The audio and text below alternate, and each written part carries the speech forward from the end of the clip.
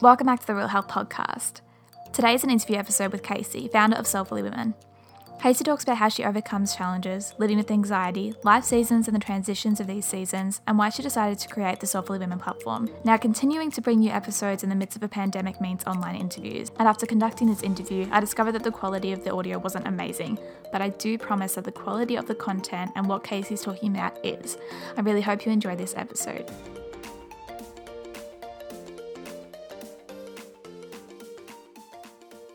Casey, welcome to the Real Health, Real Talk podcast. Thank you so much for joining us today. Thank you for having me. I'm so excited. So am I, and I feel like there's no awkwardness here because we both broke the ice with talking about poo. So good. Welcome to Sunday. So the first question I ask every guest is, what does real health mean to you? This is actually a really hard question for me just because I've been struggling with my health since I was about 13. So I don't really know if I've ever had what people would consider real health. Real health to me is feeling mentally and physically well. I think a lot of people can, be really physically well, but that doesn't really mean much if you're not mentally well and vice versa. So real health is just that holistic idea of working on the whole body, not just one thing. Yeah, I really resonate with that as well. I think as I've gotten a little bit older, like I'm only 22, but still when I was 17, looking back even in that short amount of time, it has really changed my view on real health to be much more holistic. So yeah, I really resonate with that. Yeah, and I just don't think people understand that concept yet. There's a lot of holistic coaches and things out there. I see a kinesiologist, for example, and their whole view is holistic and food is medicine. But there's so much negativity around food and what people eat and what's right and what's wrong that it's so confusing. So how do you know what to do? Like, you look at one YouTube video or you see something on Instagram or something like that and you're like, well, I'm not doing that. And then you feel really crappy about yourself. But that's not really what it's about, in my opinion. Yeah. Oh, 100%. And that's one of the reasons that I actually went and studied nutrition and fitness, was because I was so overwhelmed by all of these contradicting topics and different beliefs and people preaching different things that I was like, what is real health? Like, I want to know one answer of what it is. But the reason I started this podcast is because as I started studying, I realized that it's unique to everyone. Yeah. What works for everyone is going to be different. But 100%, it's so hard when there's so many different opinions and people saying that this diet is perfect, and then another person who is also meant to be a trusted professional is saying that it's crap. So it can be so overwhelming. Oh, absolutely. I went dairy-free like 3 years ago now, and just trying to find recipes for dairy-free and Googling and Pinteresting and things like that. I spent nights in my bed crying, going, I can't do this. It's too hard because there's just so much information out there. You just get information overload. The first segment I like to do is the real recap. So how has your last week been? Well, you've actually caught me on a really good week. So it actually hasn't been too bad. I have just been doing the normal 9 to 5 kind of work situation. Yesterday was not a great day. I was really, really tired, and I have a partner who has 2 children, and so I'm sort of coming in as, I guess, like the step parent, other adult figure in their life, and it can be really challenging. And yesterday really challenged me a lot because I was tired and in a bad mood. So after having a really great week at work and, things actually getting ticked off the list, the house was clean, people were being nice to me at work, which is always really good, and feeling well, yesterday it all just fell apart because a 6-year-old and a 3-year-old essentially beat me. So, lots of adjustments in that side of life. Yeah, I saw in a post that you did talking a little bit about that, and I would imagine it would be such a difficult transition, especially when I feel like sometimes it's a bit like a balancing act. And I don't have children or stepchildren or anything, but it's so funny that the polarity that you can have in your life. You can have a week at work that's fantastic, and then something at home's like not that great, or then something at home's going amazing, and then you go to work and then a customer's not very nice to you. So I think it's so important to have that polarity because you really appreciate the different aspects of your life that are going well at that any given time. Yeah, absolutely. And it can all change in an instant. But something that I've learnt probably only in the last 12 months is that a bad moment doesn't necessarily have to be a bad day, or a bad day doesn't have to equal a bad week. So it's just realizing that something bad has happened or something has upset you, sitting in it and like letting it be with you for a moment and then going, righto, I'm good again. Let's get back on track. That was the hardest thing for me to learn, especially like coming through anxiety and things like that, was that it doesn't have to be a whole bad day. It can just be a bad hour or a bad 5 minutes or a bad, day in a whole 7 days, that kind of thing. So, yeah, what you say about polarity is true. So I'd love for you to tell us a little bit about yourself and what stage of life you would currently describe that you're in right now. Oh, the stage where I'm 30 and I don't know how to deal with it. Look, I'm in actually a really big transition stage in my life right now. A couple of years ago, I moved away from my hometown and started a job, and then I got really sick. So came home, opened my own business thinking that was going to be amazing and easy and not stressful at all. So how wrong I was. But now that's grown and I'm in a transition of trying to not only grow my business, but grow my relationship with my partner. We're building a house, so there's changes happening there, transitioning from being sort of a very part-time step parent to going to living with this family that's already sort of created. And then thinking about how we want to like introduce more children potentially one day, and whether or not that's going to work in our life and what's that going to look like. So I guess I'm kind of at that tipping point of which way do I want to go? Which do I want to focus on more? Do I want to keep going down the business route and helping people, or do I want to shift my focus and go down the family route and, get married, have babies, become a full-time parent? And I'm just in an internal battle with myself going, I've worked so hard, I don't want to do it. I don't want to stop, but I'm 30 now and I'm going to run out of time if I don't, start thinking about these things soon. So how do you, when you say you're internally battling those two options, how do you navigate that? What are some things that you've done to sort of get clear within yourself in regards to the decision that you want to make?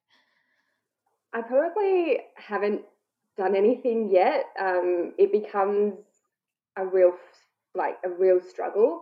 I spend a lot of time looking at other people's decisions actually and seeing sort of what's worked for other people and imagining what my life could be like if I had gone down the path that they had chosen. So not necessarily comparing my life to theirs, but going, oh, I didn't think that I could do it that way. Maybe that way would work for me. So, for example, I work predominantly from home. So being a stay-at-home parent and working from home is something that I could do, but do I want to do it? So I look at other working mums that do that and how they navigate it and go, oh, actually, I could probably implement that, but would my anxiety handle that situation? That kind of thing. Spend a lot of time talking to my mum and my partner about what the future might look like depending on which way we go down, especially my partner, because it's not a single decision. Whichever decision I make impacts him and his two boys as well. So it's a sort of a four-way decision there.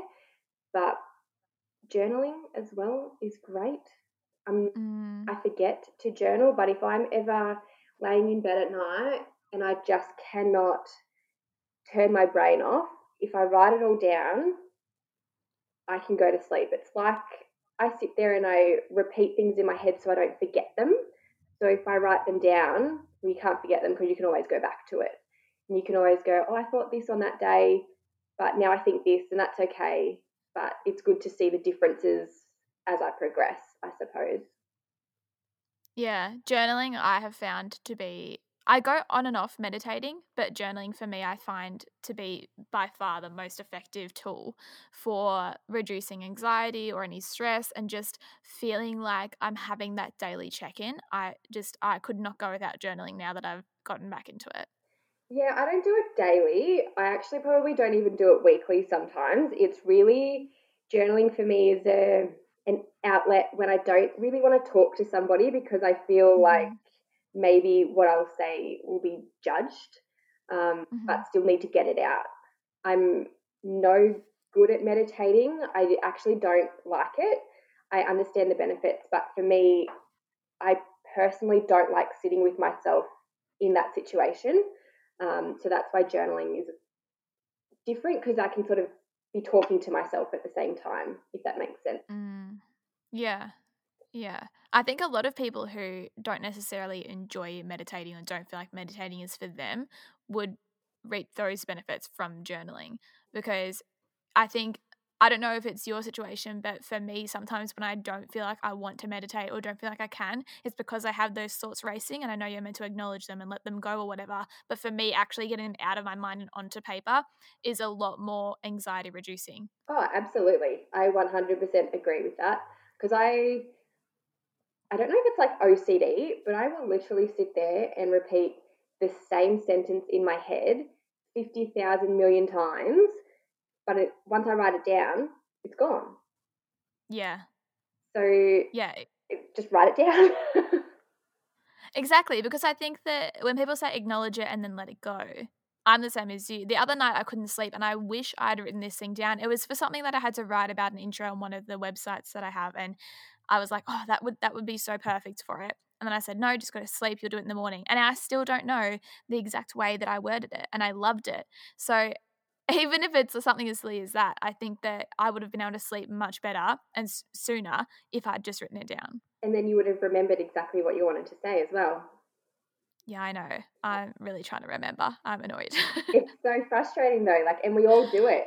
Everybody does it because you're in bed and you're trained to go, all right, I've got to go to sleep.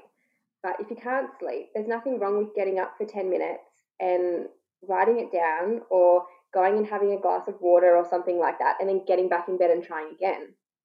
Mm, Like, yeah, exactly. yeah, but it is hard. So I want to switch gears a little bit here and talk about Soulfully Women. Mhm. Why did you decide to create Soulfully Women and what is it?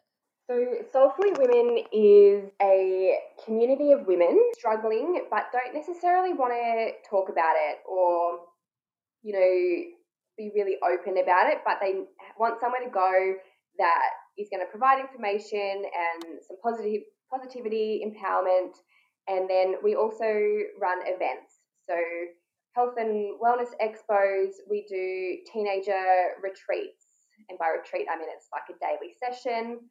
We do retreats for women, and then we have like speaker sessions where you can come and listen to somebody actually talk about their experiences.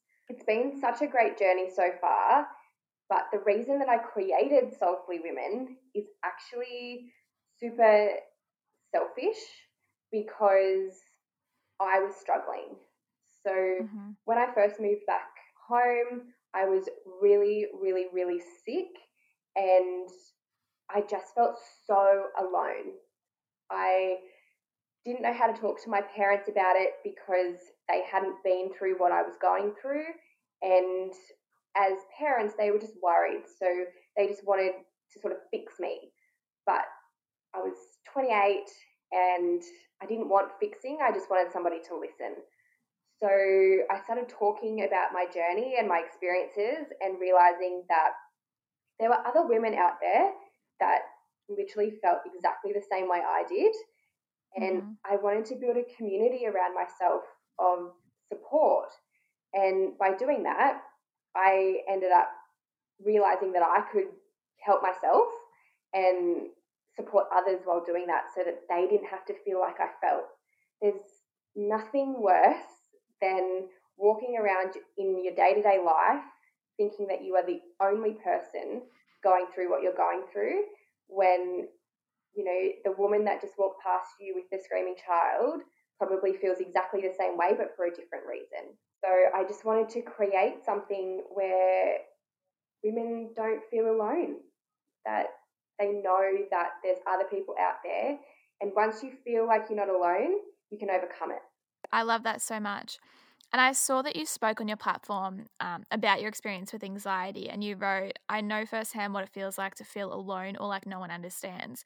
Do you think that, I know that you said that that was an instigator to starting Soulfully Women, but that alone feeling and that anxiety, did that ever inhibit you while you were creating Soulfully Women? Was that something you had to keep battling with to actually show up and create this platform? No, actually, but I think that's because of my background. So I'm an event manager that's my career. That's what I've been doing for the last 10 years.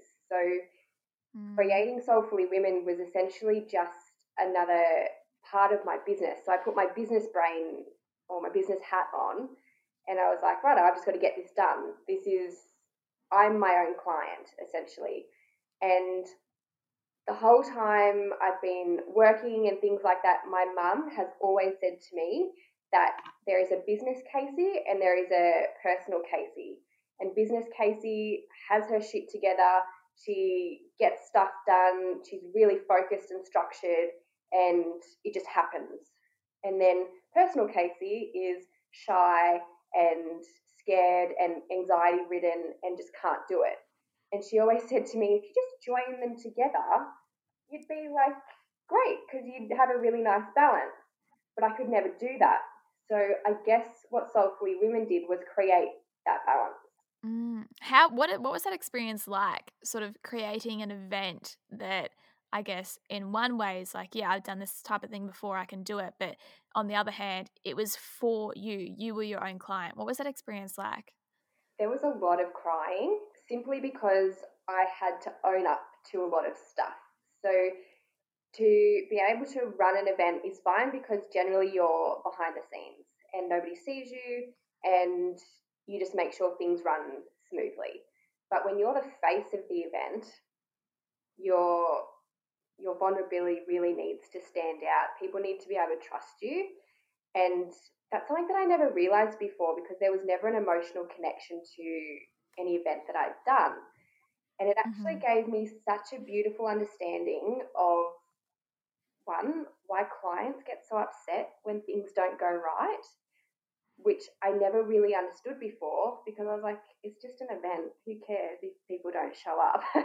But when the shoe's on the other foot and you want people to show up for you, then you kind of go, oh, actually, that was really painful that that person said that about me, or that tickets didn't sell how I wanted them to sell. So being my own client was so eye-opening, and I actually think it helped me step out of that comfort zone and be able to be vulnerable. And I've done multiple speeches now, and even now I still cry, I still get emotional. It's still really raw for me, and it's been such a big part of my life that I think if I didn't get those feelings, then I wouldn't be doing it right, if that makes sense. Yeah. Yeah, I can so relate. I had my own event, Nourish and Brunch, in my hometown, and I have never been so stressed in my life the days leading up to that event. But the day was probably one of the best days of my life. And I remember because one of my speakers pulled out because she wasn't well. And then it was also the time of the fires. And obviously the fires themselves were devastating. But we had stuff with the goodie bag still coming from Melbourne. It looked like it wouldn't be able to get there. And I remember just like sitting on the kitchen floor crying, saying to Mum, I cannot handle if one more thing goes wrong. Like, I cannot physically handle it. Because, and like you said, I think it's great because it gives you that perspective now of a client. So now when you work with your clients, you understand those feelings. But I, for the first time planning an event, was like, I did not think I was going to turn into a crazy person, and I did. Yeah, it's something that really can't be explained, to be honest, unless you've experienced it. It's similar to anxiety. Unless you've experienced it, you can't go up to somebody and be like, I know exactly how you're feeling. I know exactly why that didn't work out, because it's so individual to each person. But once you've experienced it, you have some empathy towards the situation. Yeah, exactly. Which has probably been super helpful for you in your field. Yeah, I think it has. I mean, I'm still probably what people would call a bit of a ball buster when it comes to working. And I still get like blinders on and I've got an end goal and I just sort of sprint down the line towards it and forget that I've got people running beside me, kind of thing. But I can definitely understand now and be more empathetic and sympathetic to somebody that comes to me and says, this isn't working. And rather than stepping in and going, well, tough luck, this is what you've chosen, it's more, okay, well, how do we want to work this then? What's the workaround? How can I make you feel more comfortable? And that's in every aspect of life, really, not just business. Yeah, 100%. On the Softly Women website, you said, as women, we manage a household, work, look after children, and everything in between. Softly Women encourages women to take time out for themselves, even just a few hours. I want to know, what are your 3 favourite ways to take time out for yourself? I like to step out of the house or just be by myself. That's really, really good for my mental health, spending time alone, doing whatever I want. So sometimes I just honestly will just watch television and fall asleep in front of the TV, and I wake up and I feel amazing. I really like to read because it takes me into this life that's not my own. It's a bit of an escape. I have quite a good imagination, so I can picture it and I can be there for a little while. So regardless of what's going on in my own life, I get that break. And I like to clean. I know that doesn't seem like taking time out for yourself, but it actually is so therapeutic for me to create order. And I think it's like an anxiety buster kind of thing. So when everything's in order, there's nothing to be anxious about because you've got control over the situation. So when the house is clean or the outside is clean and tidy, there's order and control. So Yeah. yeah, I get that. I think it's very hard to have a calm and clean internal environment when your external environment is not. yeah, 100%. And it makes me forget everything else too because I'm so focused on a task and I've got to get that job done. So that's what I'm thinking about in the moment. So if you'll often find me cleaning if I'm in a bad mood because it just releases all that tension and gets it all out. I know a lot of people say walking and getting out in nature is really good and things like that, and I wholeheartedly agree with that. But I'm lazy.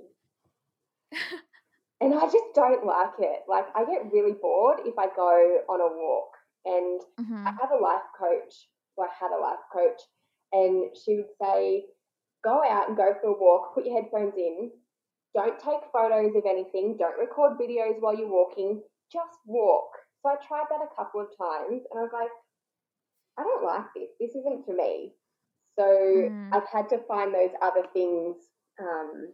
Exercise is important, so I implement it into my life by way of if I go to the supermarket or something like that, I will park like 2 car parks away from where I have to walk. So I walk further. So like I implement it in smaller ways rather than parking right at the door and just walking in, those types of things.